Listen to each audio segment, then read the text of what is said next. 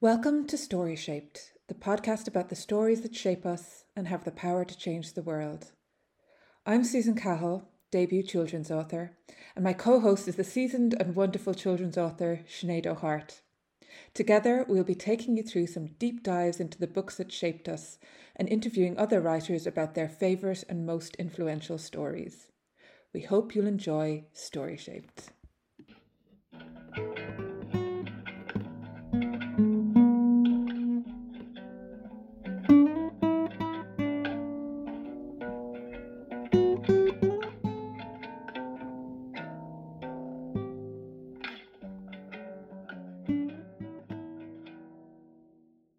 Hello, Story-Shaped people, and welcome to another episode of Story-Shaped. We've got another fantastic guest interview today, and we're both delighted to welcome author E.R. Murray to the podcast. Elizabeth is the author of 4 fantastic novels. She's got a middle grade fantasy adventure trilogy, the 9 Lives trilogy, which is just a wonderful story of reincarnation, intuition, roses, nature, all the good things. And the first book in that trilogy, The Book of Learning, was the 2016 Dublin UNESCO Citywide Read for Children. The second and third books are called The Book of Shadows and The Book of Revenge, which are all brilliant titles. And she's also got a wonderful YA novel called Caramel Heart, which, as well as being a heart-wrenching and heartwarming story, is structured around the most delicious sounding recipes. I haven't tried them yet, but I am dying to try those recipes. Elizabeth has also created storytelling events, writing installations, and performance pieces, and she teaches creative writing workshops. One of her most recent pieces that I read is a gorgeous essay, An Affinity with Bees, which is published in a book called Women on Nature, edited by Catherine Norbury. And that book is it's a book that I keep going back to. It's full of treasures, just like Elizabeth's essay. And Elizabeth's essay, it's my favorite kind of writing. So that essay explores the ways in which nature, and in this case, bees, illuminate and reveal truths about your life and experience. It's about how the outside world mirrors the inside world. And so in this episode, we're really excited to learn what books in the outside world became mirrors to Elizabeth's insides.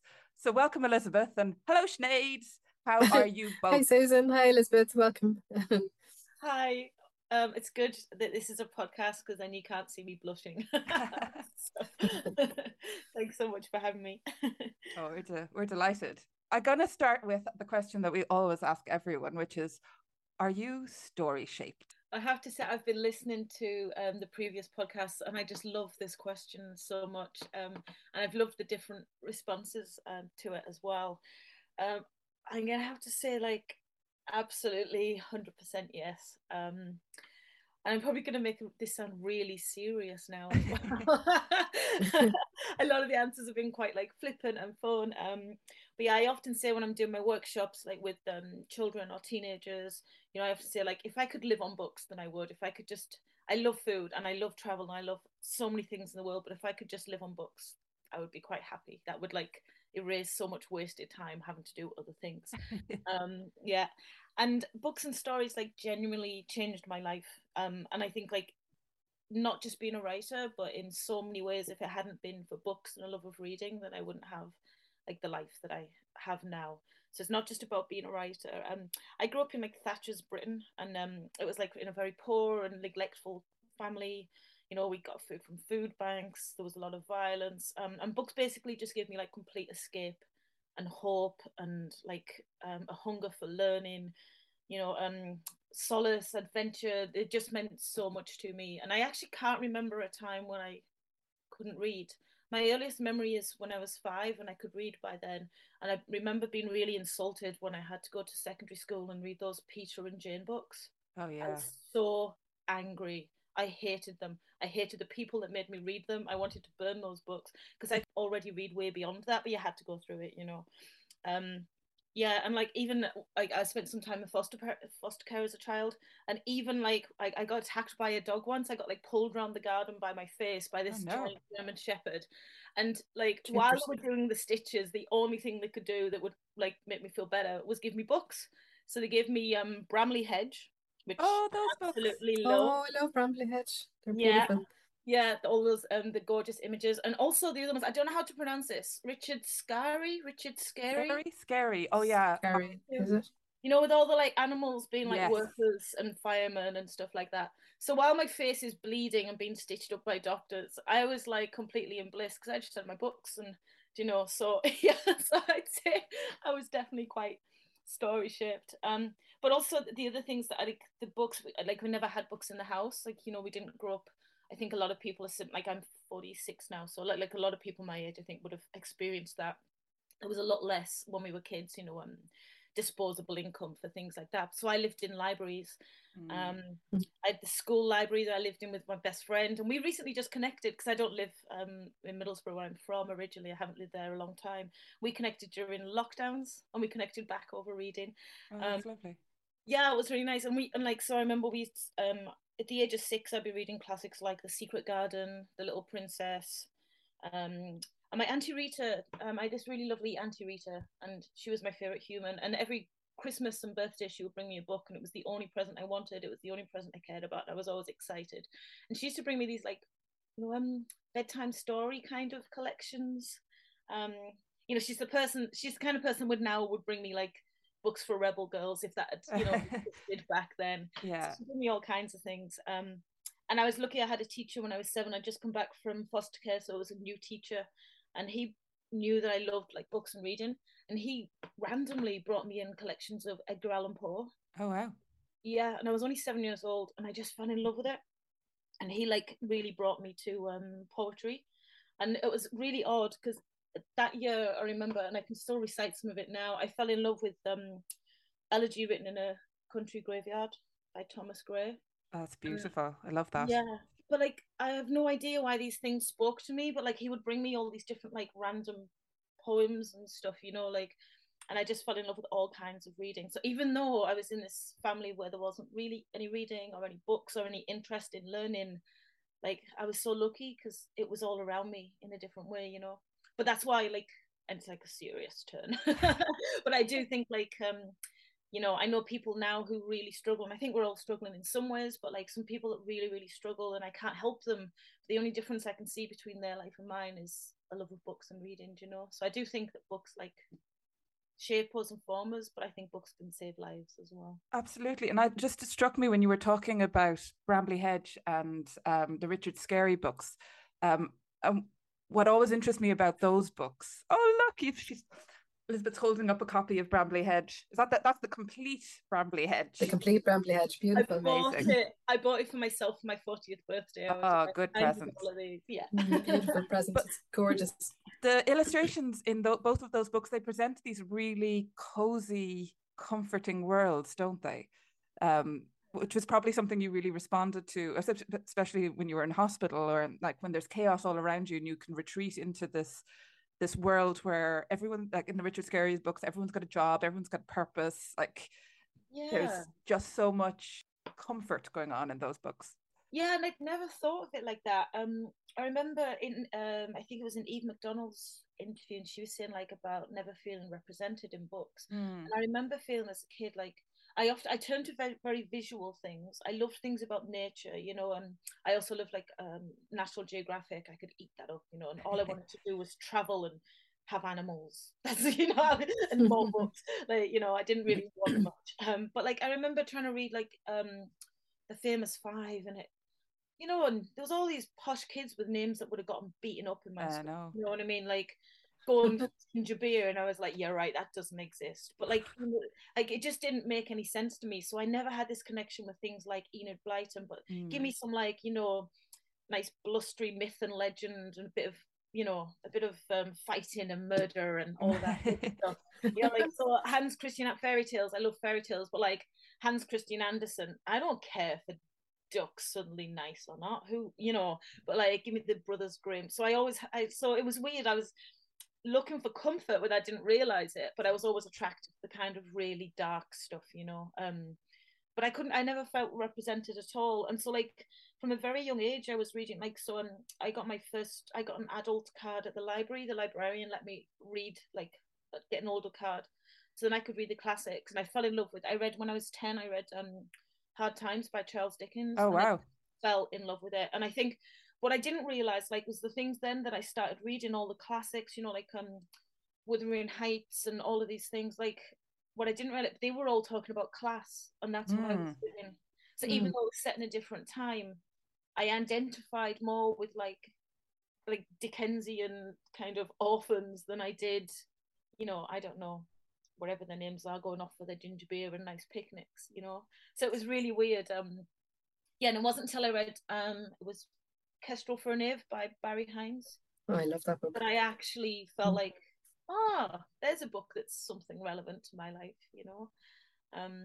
So yeah, so I think like it's interesting for me now being a children's author. I'm always very aware that like I was recently working on a project. It wasn't a book, but it was a project that was for children. And the feedback came that the language was too sophisticated and I should dumb down. Now, as children's authors, I think you can imagine the rage that went through me. But I'm always very aware, you know, like children are so different in what they read and in different contexts, you know, what they read privately to what they read in school. And, you know, and like, so I'm always very aware that like I was reading these mad things when I was like, do you know, I mean, how much did I miss when I was 10? Probably quite a lot. But there was something in Charles Dickens and Emily Bronte that really spoke to me, you know. And so I'm always kind of thinking now as a children's author, like how varied and respectful we have to be. Absolutely. Yeah. And it's like, I'm guessing with the Emily Bronte and the Charles Dickens, it's like, yeah, you're responding to the class representation, but also you're responding to like they're dealing with deep emotional pain as well. Yeah. Through story. And they have mad names, you know, and I loved that. So it's like, I don't know, in some ways it felt like magical realism, you know, because of time. But like, you know how like now a lot of fantasy, we can kind of use fantasy to maybe look at, or like, yeah, look at like kind of big and hurtful issues, but like, you know, because it's set in a different world, it's not too painful, you know, like so we can kind of use fantasy and the beauty of fantasy to make kind of more empathy and look at dark feelings and things like. So I think that for me was just because I didn't find that. I thought there was nothing really out there, but Claire Hennessy, who is a wonderful writer and a very smart lady, has put me right about that. There was like, particularly when I was a teenager, there was a lot of like YA books around, but it's about access. And so the only access I had was the local library and, you know, the school library. And this is pre-internet, so you can't just find anything. You were very reliant on what was there, you know. But yeah, it was just like, I think that so the kind of classics and historical stuff was my kind of fantasy back at that time. And then of course there was horror. We like the vampires, you know. Yeah, so in my teenage years we moved into, actually, you know, like I've made it sound really highbrow with all of this for classics, but at the same time, you know, me and my friend in primary school were reading the Sweet Valley Twins, you know. Religiously, like, you know, there was so it wasn't, but it was mainly like kind of the classic stuff. But I think that was more of the time. You know, now there is such a wealth of children's books, and there's so many things that come out. Before the podcast, I checked to see, for instance, like when I was a teen, like when Junk came out, where I was already in my 20s when that came out, but I would have loved that as a teenager. You know, like Sarah Maria Griffin's Other Word for Smoke. Oh, that's a fantastic book. Yeah, that would have been right up my street. So it's really funny, like even now as I'm reading, it's shaping my life now and stuff, but it also shapes like I think of things like I would have enjoyed at different ages. And Deirdre Sullivan, who I really risk sounding like a fangirl. Deirdre, if you listen to this, I'm so sorry, but I can't help it. Like literally, Deirdre does everything that I want in every book. From like, I just think she's incredible. I think that like, I feel like Neil Gaiman and J.K. Rowling should just come to Deirdre and be like, tell us what to do. Do you know, I just love her so much. What's your secret, Deirdre? Yeah, she's a wonderful writer. Tangleweed and Brine. Tangleweed and Brine's a great book. Yeah, if Tangleweed and Brine and like Savage Her Reply and you know had been around when I was a teen, like, oh my god, I would have just died with joy. Like, you know, I'd have loved those. Yeah, and so of course I did move on to Sweet Valley High, because who wouldn't? We read all of them, loved them. Too. We were obsessed with those in my school as well. And it's weird because, like, why did I connect with them? I mean, like, they're blonde twins in America. I mean, it's again, it's almost like fantasy, right? It's so removed. Absolutely fantasy, yeah.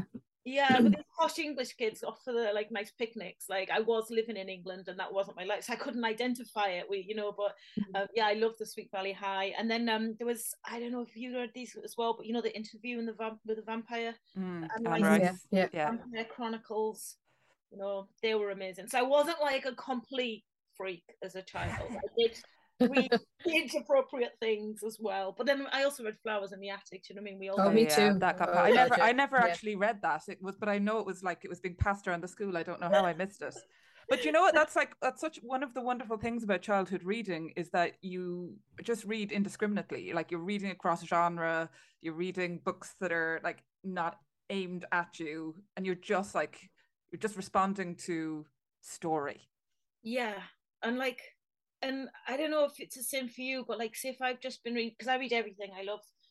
As a kid, I read everything. Like if someone left a manual around for a fridge, I would read it back to back. Like I loved everything. Like, and even now, because I was so nosy as well, even now I can read like upside down and sideways. I can read. No, me too. But like, it comes in handy when you've got a kid to read to. Yeah, but does this happen to you, Sinead? I always get nearly run over because I'm reading the upside down. It says like look right, so I'm looking the wrong way. Yeah, like so it's quite a dangerous skill to have. Yeah, but I would just read everything, and if I just read, say, a National Geographic cover to cover, then I'd be like, right, now I need a werewolf, do you know? And then after I'd had my werewolf, I'd be like, I want to go to the court of Queen Anne Boleyn, and then after that, it's just like, yeah, I love everything. I'm really greedy. I like so many things, and books are the one place, like, where you can be fed by that. Yeah, that sounds brilliant. Just amazing exploration. I always feel like I'm traveling when I'm reading books. Seeing as travel's my other favorite thing. It's a win-win as far as I'm concerned. And what stories do you think? Like, what were the most significant or influential in your life? Like, what maybe guided your career choices, or like what had the most, say, physical, tangible impact on your life? Oh, that's interesting. Definitely the Kestrel for Niv, because that was the first kind of time that I'd seen the sort of world.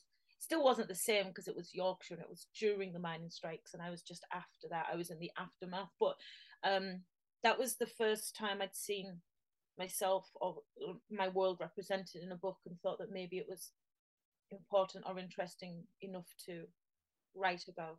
I'd always written as well as reading, so even as a kid, like we used to play, one of my favorite games was we used to all sit under our quilts and then stick your feet out and tell ghost stories, scary stories, and the last one to pull your feet in won. And I like that game because I won every time. Like, and I used to tell myself from being very young, I used to tell myself stories in bed. But at that time, the only books I'd had access to were my sister, who she was 8 years older. She had loads of these Jill's Gymkhana books. So it was like Jill's Gymkhana. Jill gets I think, yeah. You know what? I think I read Jill them. loves horses some more. Jill's more horses. Titles were ridiculous. But so I used to lie in bed and like make the stories up.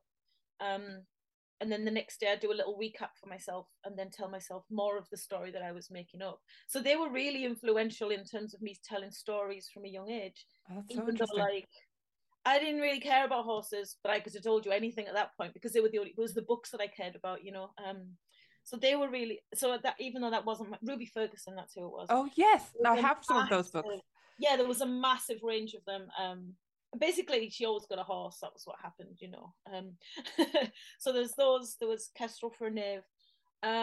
When I hit my teenagers, I became I've always been interested in other cultures, and when I hit my teenagers, I was solely reading Japanese authors, and that was a huge impact on me because the subtlety of Japanese writing, and also the a lot less drama. The characters, the dramas are often internal, and so I was reading solely for about 2 years, like Banana Yoshimoto. The Murakami's Wind Up Bird Chronicle was just like unbelievable.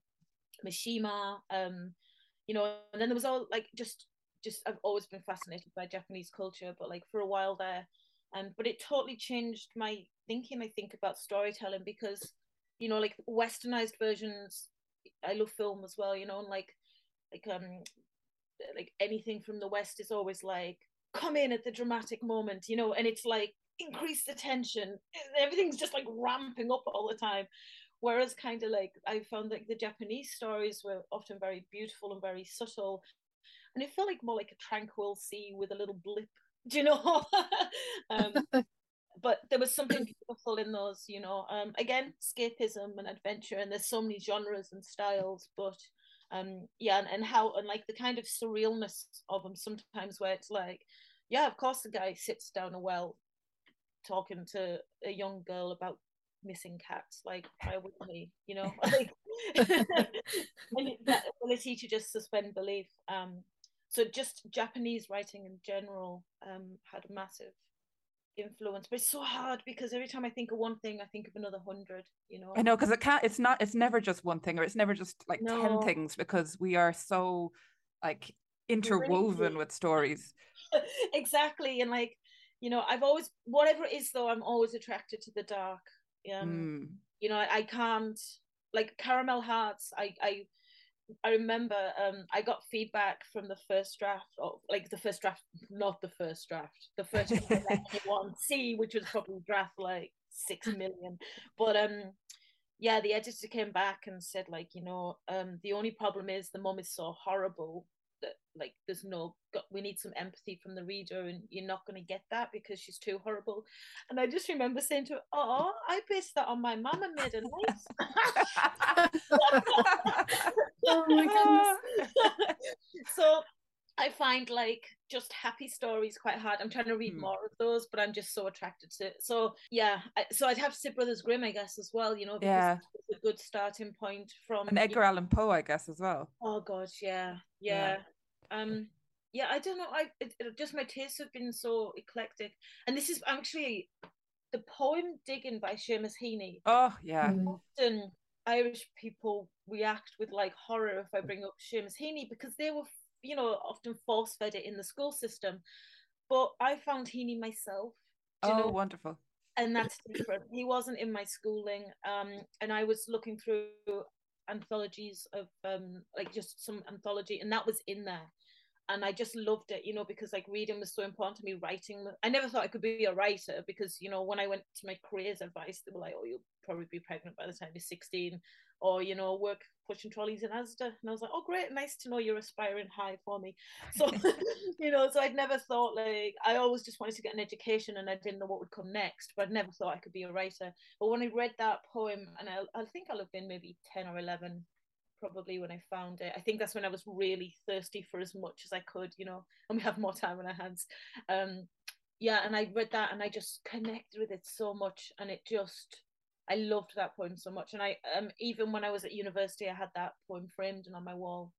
I don't know when I stopped doing that, but yeah, it was so important to me. No, because it's such a wonderful poem, and like Heaney is a poet, it's just he's using such simple language to access such deep things.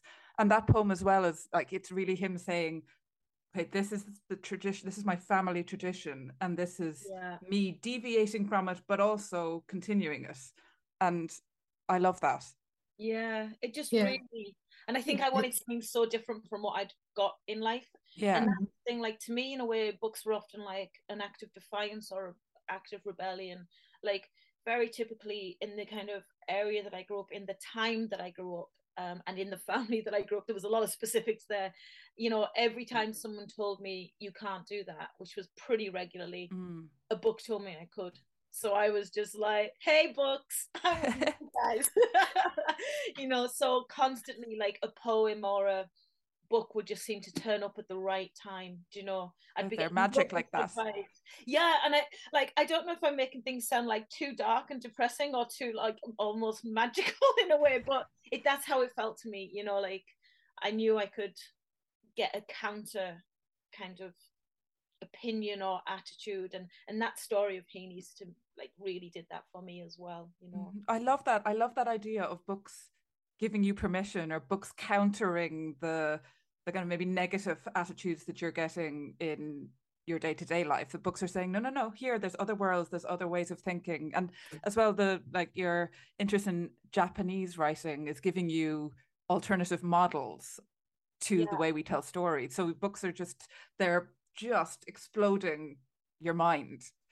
Yeah, even now, you know, at the start of the pandemic, when everyone else was like panic buying water and toilet roll, I ordered about 200 books. I was just like, I don't know what's going to happen here. I better get the books. Like, so I got books of all kinds. I was just like, you know, books on like, you know, how to stay focused when you're really, really bored. Because I was like, I might need that, you know. So I was finding all kind of like just, and then like stories from all around the world because I knew I wasn't going to be able to travel. So I was like, right, I will travel in books, you know.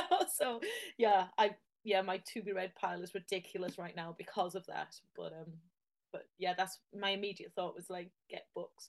And I mean, at the time I was just loving books. Like as a kid, I just loved books, and it's something that I just I'm quite hyperactive. I need to move all the time. I need to be doing stuff. Like I just like saw a friend yesterday for coffee, and she was like, relax a minute, you're okay. And I'm like, I hate sitting down if I'm not doing something. So yeah, I don't think she's ever going to meet me for coffee again. Normally we meet for walks, and I think she knows why now. But books are the one thing that can, like writing, they're the one thing that can still me, and I can be there for hours, you know. So, and that was like as a kid as well. And I wasn't just a bookish kid. Like I did art. I actually thought I'd be an artist. I'm very visual, so I did a lot of art. I did music. I did every sport team going. Like so. Um, Pretty much I just didn't want to be at home. So I was like, do you want to join the choir? Can't sing, I'm there. But I did everything. So it wasn't like I was just bookish, you know, like people have an idea that you like one thing. I liked everything. And then all of those things that I liked could also be found in books. It was just like, what more do you want? Just books. Everyone should love books. But that's a lovely idea of books stilling you, because I find that as well. Like my brain is always like, it's just going 90 miles an hour all the time, and books are the one thing that just like quiet the constant thoughts, because you're just entering into other worlds. Yeah, like a lot of my editing I do while walking, so I'll print things out and I'll walk because I can't bear to sit still for so long, you know. And a lot of my ideas are often when I'm moving. Like I need to move a lot. Like I know this 10,000 steps a day thing is just like nonsense for me. If I did that, I'd go insane, and I'd be like, wouldn't be able to hold a thought or a conversation, and no one would like me anymore because I'd be too annoying. So I always aim for like 16 to 20,000 a day, and that balances the brain activity that I have and also the need for more. I just feel like, I don't know, I thought I'd calm down as I get older, but it's not happening. Like, do you know, I'm Your 46. characters are really active as well, actually, now that I think about it. Your characters are on the move. Yeah, probably, yeah. And there's stuff going on all the time, and yeah, I always say like I'm the person that no one wants like at a party, because like I can't help just always thinking big and wider pictures, and my brain goes off, you know. So that whole thing, I live in a tiny village. I live in Skull in West Cork, and I thought beautiful part of the world, gorgeous, but after the first year I thought I was going to die if anyone else talked to me about the weather, because I can't do that, you know. So like it'll be a party and everyone will be like, you know, oh, what did you do at the weekend? And I'm like, I want to talk about world peace and how we can save the penguins, and did you hear about like this terrible scientific experiment? Like, just make her go away. Too intense. So me and books are good friends because they don't. they reward that intensity. Yeah, they like exactly. You're my kind of person, Elizabeth, for sure. I'd love to talk about saving penguins with you. Yeah, we did. Like, let's have a party together. Yeah, and bring the books that also reflect the things we want to talk about. Yeah. Imagine we could cover everything from like time travel and reincarnation to like, I don't know, saving the penguins. Let's do it. I'm in. I'm there. Yeah. Can I ask you a question, Sinead, though? Because like the one thing I've always wanted to do in writing, which I can't do, is write funny. Like if ever I write funny, and your books are really funny. They are. If I try and write Thanks funny, very much. it sounds like someone's really annoying uncle at a wedding has taken over me or something. I can't. How do you do it? Tell us a secret, Sinead. That's a really good question. I don't know the answer. I suppose I have to give my family credit for that. I come from a very, I suppose, witty family. I mean, my dad, bless him, is constantly coming out with just the perfect, you know, bon mot, just to sort of sum up every situation he's in or whatever. He has a collection of really good and really funny phrases, none of which I can say on a podcast because they're all not suitable for small ears. But he always has a great phrase. necessarily a bookish person or a reader or whatever, but he's a great, I suppose, a storyteller, raconteur maybe, and he certainly has a great way of phrasing things. And I think I get a lot of that from just listening to him growing up. And yeah, I suppose him and my uncles on that side of the family, they're all very witty and quick, and dry, very sarcastically, and dry humoured people. But I don't really know. Besides that, I'm not sure where it comes from. But thank you very much for saying so. It's lovely. It must be. It's obviously it's in the Wexford air. You know, we've been very Cork focused on this podcast lately. I don't know if I like that now. It's all about Wexford. Cork takes over. I'm glad you brought it to the Wexford air then. Yeah, it's a skill that like I really admire, and it's something I've tried and I can't do it. Like just like I can't do a nice mother or a happy ending apparently, but the humor I think is like, if I could write funny, I think I could die happy then. I'd be like, oh, I've finally done that. Actually, gosh. I'd probably die happier if I can like bring books to more people. Like that's definitely like my big thing in life. Like, you know, just yeah, I love nothing more than like when you get an email and you know, after I've done an event, sometimes like, you know, the kid that didn't read, the kid that's the kind of class clown and everyone's sort of following, I may get an email or from them or like from their teacher saying like, you know, oh, well, Tom really enjoyed the visit. He's going to read a book, but you're not yours because it's too big. And I love those emails because I'm like, if he'll even try it, do you know what I mean? If he's even going to try read, if one more person comes to books, you know, and I don't think like, you know, it's like sea swimmers. There's a lot of sea swimmers here, and they're quite like want to make everybody do it because they get so much out of it, you know. So I kind of get where they're coming from. But I hate cold water, so that's not going to happen. And I realize not everyone is going to like be a big book reader, but I just think, you know, reading in general, you know, it like brings empathy. You know, like it helps you follow instructions. Do you know, like just it helps you so much in like, so even if like you stop reading after a certain time or whatever, you know, if books have been in your life at some point, I think it still brings a plus. So I don't want to be too vigilante about it, but I am trying to force the world to want to read more books. Well, that's I'm on board with that 100%. Yeah, absolutely. That's what we're all about here on the pod. that's an excellent thing to want to do with your life, Elizabeth. So yeah, fair play. Write more things, read more things, make other people do it too. Read all the things, write all the things. Absolutely. Books for all. Are there particular books or particular stories that you feel had the most influence on your own writing, or what were the books that made you a writer? I suppose because you were talking about the Ruby Ferguson books that made you kind of tell stories. Where is there? To myself, tell your stories to yourself. Yeah, that's quite sad. Well, no. I was like, I used to continue it alone every night. I'd say, as an adult wanting to write for children, I was an interest in writing for children. The Philip Pullman books. See, like Harry Potter and all of that came out when I was already an adult, you know, like so, yeah, me too. You know, so like there was a lot of stuff, but I don't feel like I missed anything because I still read them. Do you know what I mean? Like different times. But like, I mean, I've got here with me, I've actually got a really beautiful set of his trilogy. But even things like I've got the Lyra's Oxford, you know, the little extras with all the maps and things. But just like, you know, his respect towards children, the you know, the sophisticated language, the layers. You know, I mean, it's complicated stuff, do you know? And I like that because, you know, I just remember that hatred of the Peter and Jane books. Do you know? It's like, oh, I'm still raging that I've wasted minutes of my life forcing me to read those out loud so I could like get a ticky box. We had Anne and Barry. Do you remember them? Anne and Barry. Yeah, absolutely. Same awful. Was it the same idea? Yeah. Did Anne have a ball? Barry had a ball. The dog have a ball. Yeah. That kind of thing. Riveting plot. And like, and then, it just drove me mad because the next minute they'd be seeing you reading like A Little Princess or The Secret Garden or, you know, Treasure Island, something like that. And then you having to go back reading sentences aloud. The dog has a ball. The ball is big. It's like, this is not big, is it? This is pathetic. Stop it. I remember that.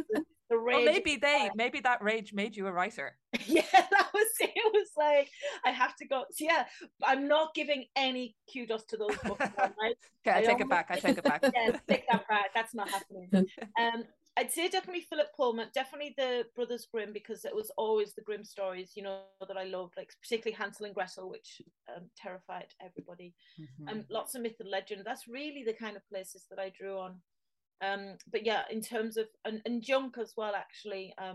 When I was an adult when that came out, but I've never stopped exploring what's out there for children. I mean, as a children's writer now, but I wasn't a children's writer until I was my 30s. So, but in my 20s and onwards, I still always read like books for children and what was coming out. Just, I don't know why, but it was what I was always attracted to still. That's where the best stories are. Yeah, exactly. But people often think like, that you like if you're reading books for kids, it's because you always wanted to be a children's writer, and so that was your calling. But that wasn't the case. Like I thought I was going to be an artist. I didn't really care what I wanted to be as long as I wasn't in Middlesbrough on the Dole. That was like as long as I'm not that, I'm doing better. Like for me, that was my personal desire. Just to be somewhere else and to have a job. Like so. I was coming from a pretty low common denominator there. So, but yeah, I thought I might be an artist. I was a teacher. I was a glass engraver. I worked in gaming industry. Like, I've done loads of things. And I always read and I always wrote. But there was something about children's books that always, while I was reading Japanese, and really quite dark things and essays. And I've always loved nature a lot. I think, like my books are very around landscape and setting. Yeah. It's not just the love of nature. Like I'm really interested in how where you are impacts how you behave in the world. So I grew up in an area where there was litter everywhere. There was graffiti on the outside of the house that I lived in. This is a place that's telling you we don't care. So why should you care? So as a kid, I'm mortified to admit it, but as a kid I would drop litter on the ground because that's what my mother did and that's what my neighbors did. And not all, you'd have the ones who came out angry and picking it all up and giving you dirty looks, but like when you're in that environment. So I love those kind of TV shows, when like the kids come from like borderly places and they take them in the woods and teach them kind of bushcraft and they start getting like a sense of self. I love all that kind of thing. So like landscape really interests me. And so actually as well as a kid, Thomas Hardy books, I loved them, but I think it was the landscape. I think it was the landscape in that really pulled me in, and the characters in the classics are always linked to the landscapes, aren't they? They are, aren't they? True, yeah. And so in my 30s I reread, because we realized that I'd read all the classics when I was like from the age of 10 probably up until about 20. So in that 10 years, what would be considered classics were like key to me. And I realized like I totally lost, so I started rereading classics. And actually I went back to Thomas Hardy when I started the Nine Lives trilogy. Oh, did you? Really? When I'm writing fantasy, I want to read something different, like otherwise it all starts merging because I'm too Oh yeah, I see what you mean. So I like to read, but like something that's maybe linked. So recently I've been working on a science fiction novel. So I was reading things like linked to space or having like kind of, I don't know, sort of surrealist books, but I wasn't necessarily reading science fiction because I forget what's my story and somebody else's, because I get so immersed, I'm just like there. So yeah, so it's really like landscape. Anything with landscape in it is a big.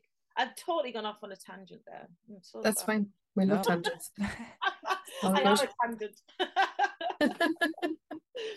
I feel like a human tangent a lot of the time too, so it's all fine. But it's actually not a tangent at all, because like you're talking about the way in which particular books shaped your writing, and I mean landscape it's such a huge part of the world in your writing. It is. And also its influence on the characters and the way in which, like as I said in the introduction, like that outside mirrors the inside, and that's happening in all of your books, and that's one of the things that you're exploring when you're writing.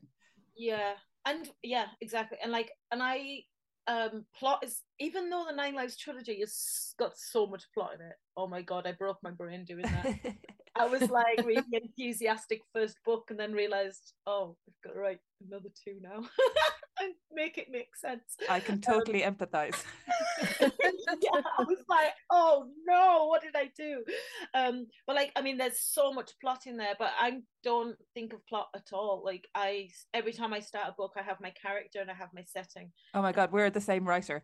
Yeah, and everything comes from there. So the book that I finished, which hasn't been like taken up by a publisher yet. Like it's out on submission, so it's not a book that's coming, but it will be maybe. It will. Anyway, I called it Arabella Pepper the Wild Detective, and on draft 5 there was still no crime. There was an Arabella Pepper and she was wild, all right, but there was no crime. But that's typically how I write, like, so plot is really, it's last in my thinking because it has to come from the character and how the character's behaving in an environment and how that environment is impacting a character. So yeah, so I always say I write fast and dirty because I do like really fast drafts because I know like I'm not even gonna find my plot till at least draft 5, so I kind of do like fast rewrites. I use that NaNoWriMo sort of model, like for a month for a first draft. And I call it a draft 0. In fact, I have about 5 draft 0s before I get to a first draft because they're so terrible. But it's exciting me and it's making me want to write it. And it's me finding the character and, it's all about the character and the landscape. And stuff happens, but it just doesn't make any sense really until several drafts in. You're making me feel so much better about my process. It's very similar.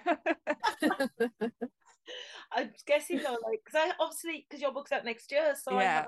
I'm not privy to that yet. But I mean, Sinead, as well as being incredibly witty, your books have, got a lot of plot as well. But like, would you have that early on as like, is that what you're focusing on, or are you? It's kind of funny because the books I've written, they're all different. I mean, from my first book, The Eye of the North, it just kind of seemed to like I just sat down and wrote it and came out in a big splodge. I didn't consciously. I knew my character. I knew where I wanted to start and I knew where I wanted it to end, more or less.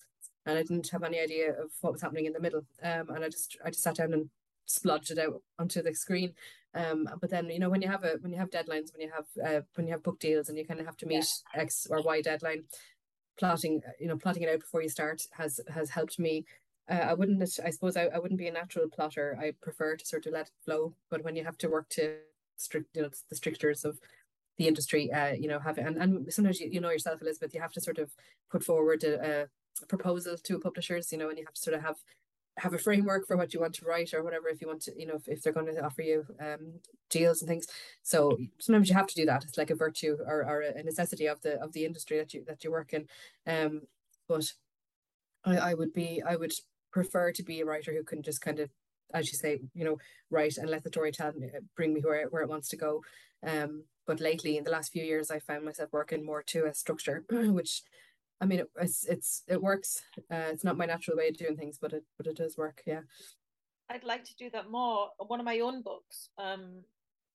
So recently, I've been working on like a secret project, which is a book for adults, but I co-wrote it with somebody else. And very cool. Yeah, so like we call it secret project because we just wanted to do it for us, and like we don't know what will happen with it or if anything will happen with it, so it's still secret project. But the reason I'm bringing it up here is that because it was 2 of us, we had to plot it out. Like, sure, yeah, what we were doing. That's the first time I've ever successfully done that. I tried doing that myself with my own books. I did it twice, and I basically killed it dead, and I felt like I'd done the work with no reward. Yeah, sometimes you feel like you take all the spontaneity and all the life out of your characters and out of your story if you plotted too much. Yeah. I was only trying to do a little outline. I was only trying to do a little bit, like 2 pages. And honestly, even by like, I literally bored myself and I couldn't write the book. And that happened 2 times. So I was like, right, I'm not doing it now. So now I just kind of accept that I might be on draft 5 with, a wild detective with no crime. And that's okay. It will come. I love that. Yeah. I think a lot of it is trust though, isn't it? It's like, I always think of like, how people often think like writing a book is like reading, so they're surprised when you say it takes a year or 2 years or whatever, because they're like, oh, I read it in 2 days. How could it take so long?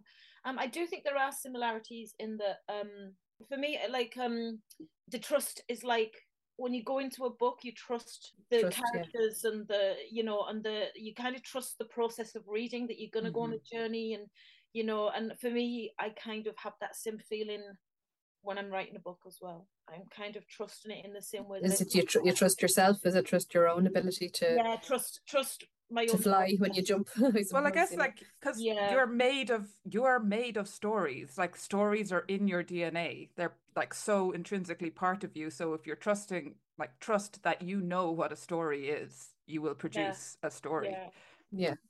But it is a weird feeling. But like, I don't know. But also that comes with a bit more experience, like as well of.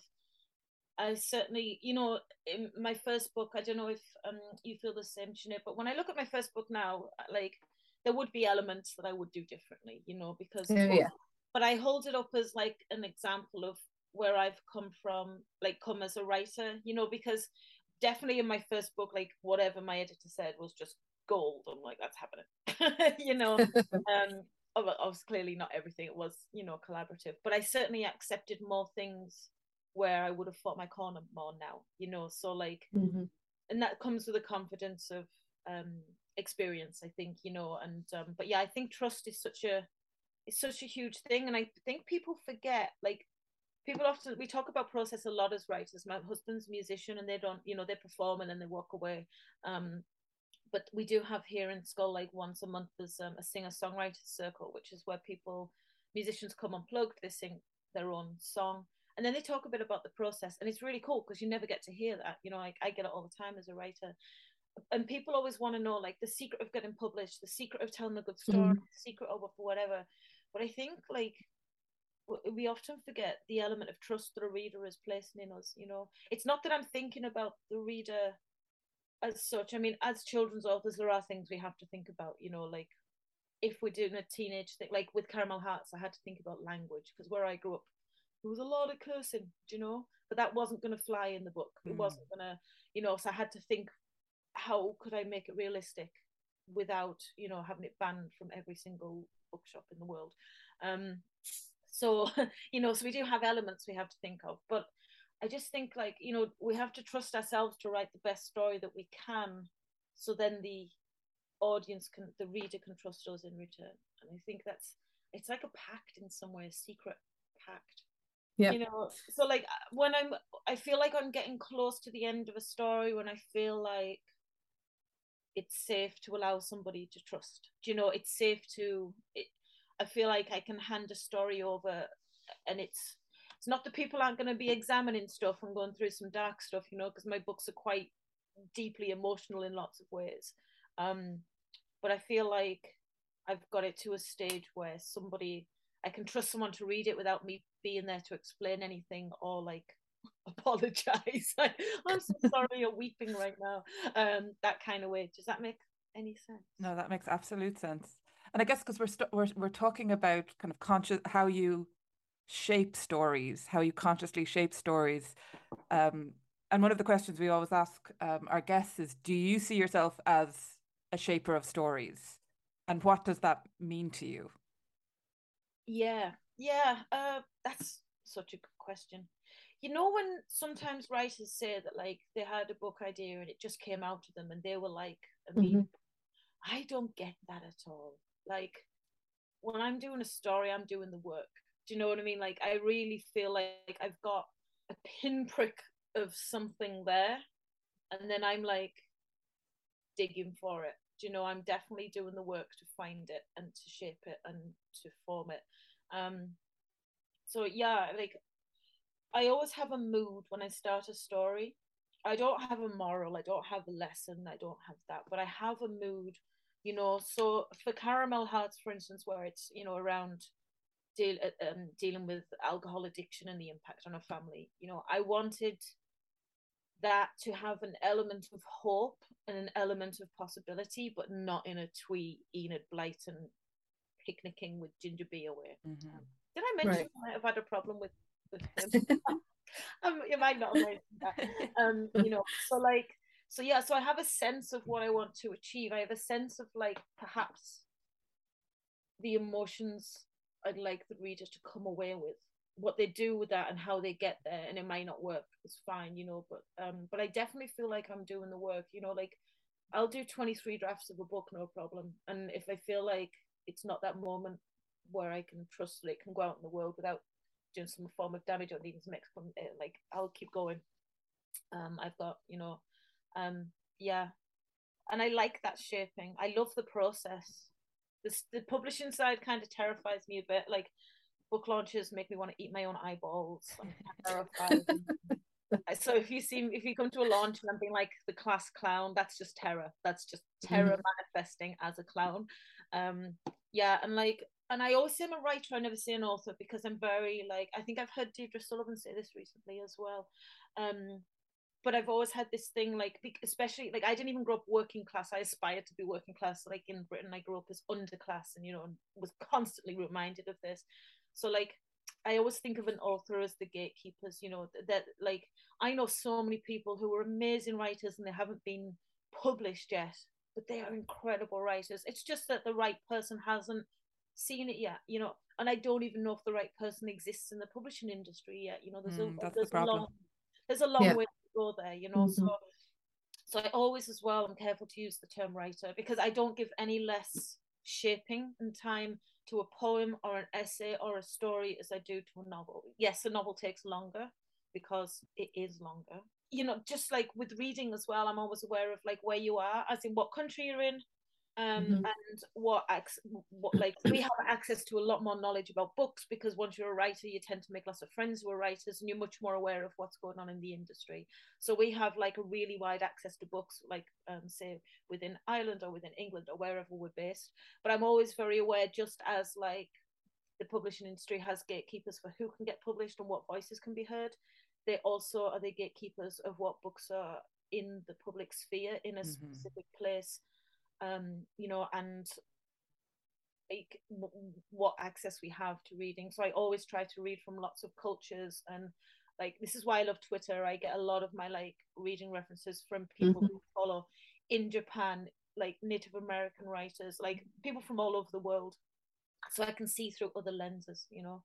So yeah, I think for me shaping is like, it's the stories that I write, but it's also the way that I approach the stories and the way that I approach the way that I read, you know. Maybe I'm just greedy. I just want everything. I want everything. You should have everything. But see, I told you, like, you want a light conversation about books, and here I am again making it all serious. So no, it's brilliant. You're doing exactly what we want on the pod. You're getting to the heart of why it's so important, and that's what we want.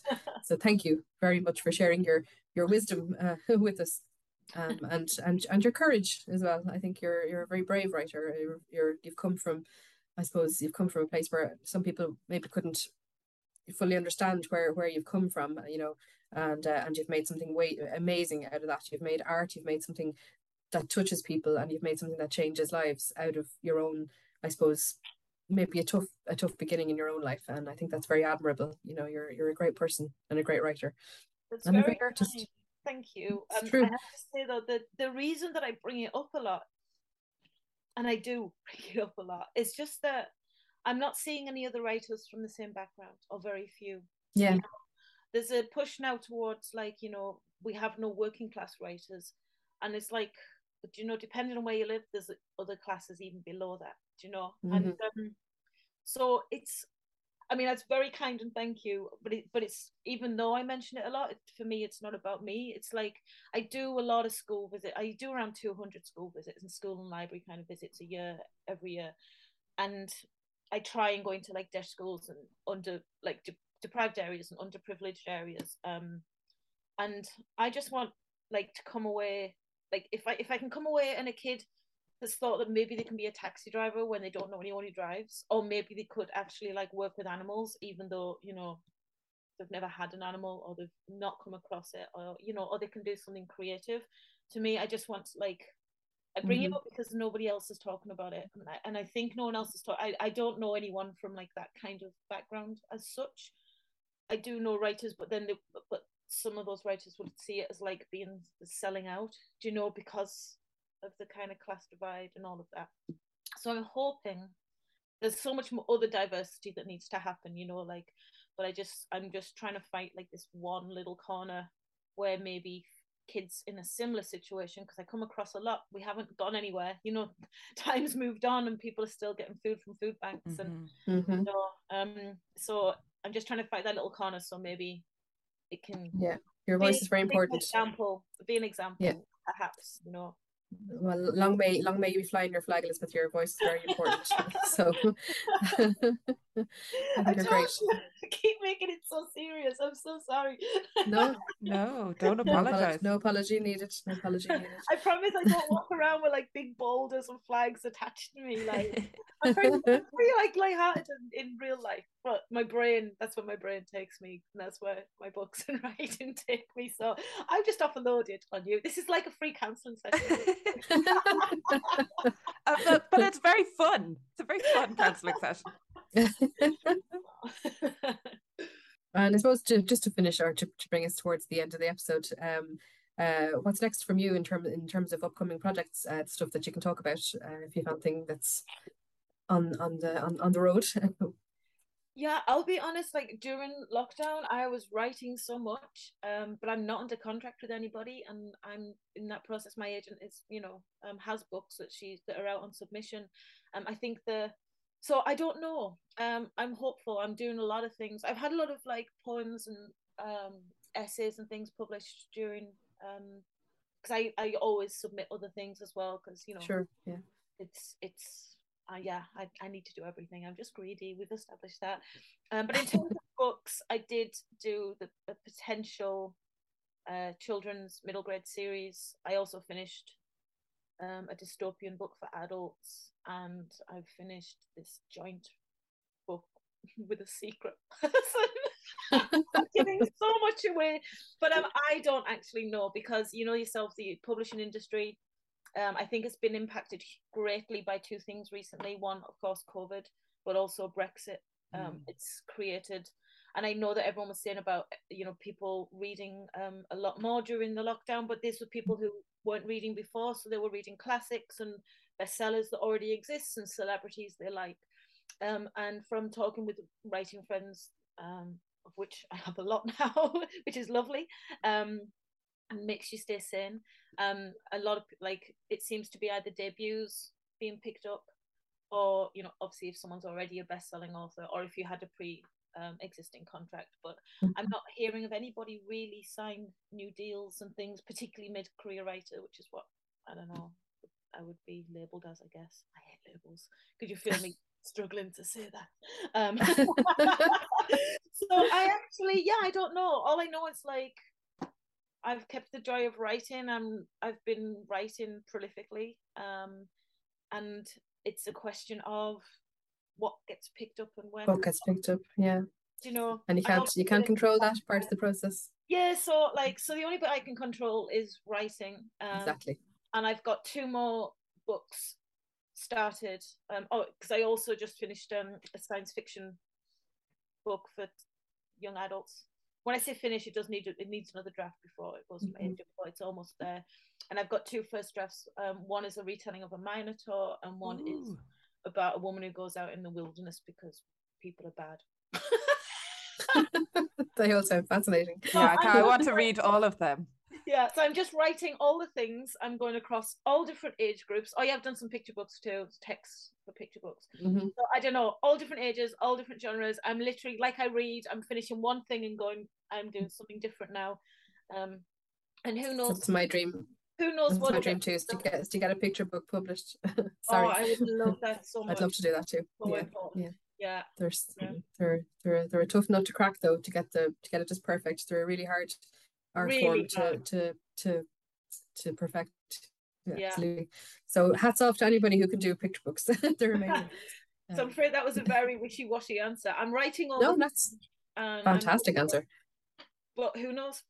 You know, it's one of those things we don't talk about. Like, I've got 4 books published, but you never know when the next deal will happen, or when you'll write something that, because I write dark, we've established that, and I think, you know, the feedback I'm getting is the industry's looking for a little bit more light right now after the difficult times we've been through. So you know, it might be that some of the books have to sit shelved for a year or two until all the editors move around and, you know, the world changes and people want different things. But the world I'll needs just keep art writing. too. Yeah, exactly. Yeah. So if I book, as soon as I know, I'll do what all good writers do, and I'll DM you and tell you in secret. How about that? Awesome.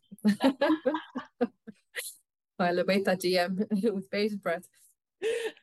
And where's the best place for people to keep track of these upcoming projects? I talk a lot on Twitter. So on Twitter, I'm at Murray. I'm on Instagram as well. Come over there if you want things like, I grow my own vegetables and I live in the countryside and we catch our own fish. So Instagram, I don't really follow many writers. Sorry, all my writer friends, but I try and keep that like more art and landscape and, you know, a little space where I can go when my books are doing my head in. Do you know? I need a little bit of space too. And then on Twitter, I think I'm Murray author on Twitter as well. No, sorry, on Facebook. So yeah, find me in any of those. I like friends. I sit in a room making things up all the time. Do you know? And then I walk in the countryside on my own for hours on end. So any new friends? It sounds idyllic. It sounds idyllic. So just yeah. I wish I had that sort of life. It'd be great. Yeah, but like I was recently on a residency and I chose a residency in a city. I was in Belgrade for a month to like finish a book because like when I'm getting close to the end, I'll be working on my book like 12 hours a day, 7 days a week for like a whole month to, you know, that I like to work at that pace. And when you're in the countryside, if you take a break, you're just like in your own brain again still. And it doesn't really, whereas in Belgrade, I could like, you know, work 6 till 10 in the morning and then I could go to an art gallery for a couple of hours. I could come back, do another 4 hours and I could go for a walk in the park. I could come back and then I could take a walk around the city because it was things like street lights, which I don't have here, and things to do, which I don't have here, you know. So it's really good like for all the marathon of writing, but when I need an intense sprint like that, like, you know, I come ship out your way. You know, I'll go to cities and you know, get the suck up the life, and it helps me like, yeah, escape my brain for a while. And we all need to do that, right? Absolutely. That's true. Absolutely. Oh, Elizabeth, thank you so much for this wonderful conversation that brought us all the way from Brambley Hedge to Belgrade. Fantastic. Thanks so much for having me. So I'm not going to be listening back because I'll just be mortified going, oh God, what did I say that for? Well, that's a shame because it's a fantastic episode. And thank you, Elizabeth, again for your wisdom and your insights and your humor. It's all been great fun. We really had a great time. And yeah, so thank you. I think that's the end of the episode for today. But we'll be back soon with another guest episode. But for now, we'll just say a great big thank you to Elizabeth Rosemary E.R. Murray. Check out her books; they're fantastic. And thanks very much to Susan, and thanks very much to all you guys for listening. And we'll see you soon with another Storyshaped podcast. So it's bye from me. Bye. Bye. You've been listening to Storyshaped with Susan Cahill and Sinead O'Hart. Follow us on Twitter at StoryshapedPod, and don't forget to subscribe on the streaming service of your choice so that you never miss an episode. Music by Tony Betts.